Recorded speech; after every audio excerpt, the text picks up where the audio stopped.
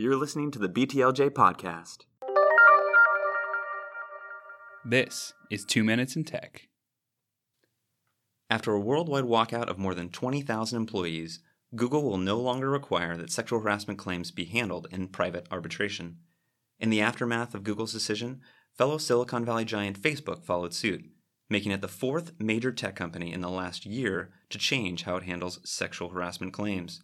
Microsoft changed its policy last December, while Uber did the same in May.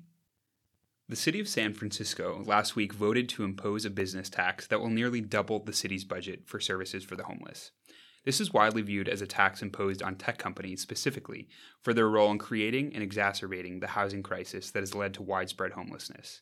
There is, however, some ambiguity as to the tax's legality, as some votes require a 2/3 majority to impose a tax, a threshold that was not met here. Meanwhile, representing the latest in the ongoing battle between privacy and tech, a Superior Court judge in New Hampshire has ordered Amazon to disclose any data from an Amazon Echo that might be relevant to a double murder that occurred in January 2017.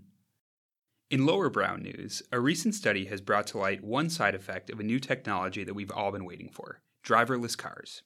In data from a recent study, the Journal of Sex Research is reporting that nearly 2/3 of Americans have had sex in cars, a number that is sure to increase as the need to focus on the road decreases. Other areas that may be affected include restaurants and hotels, as passengers will seek in-transit alternatives. Thanks for listening, and until next time, remember, Alexa's always listening.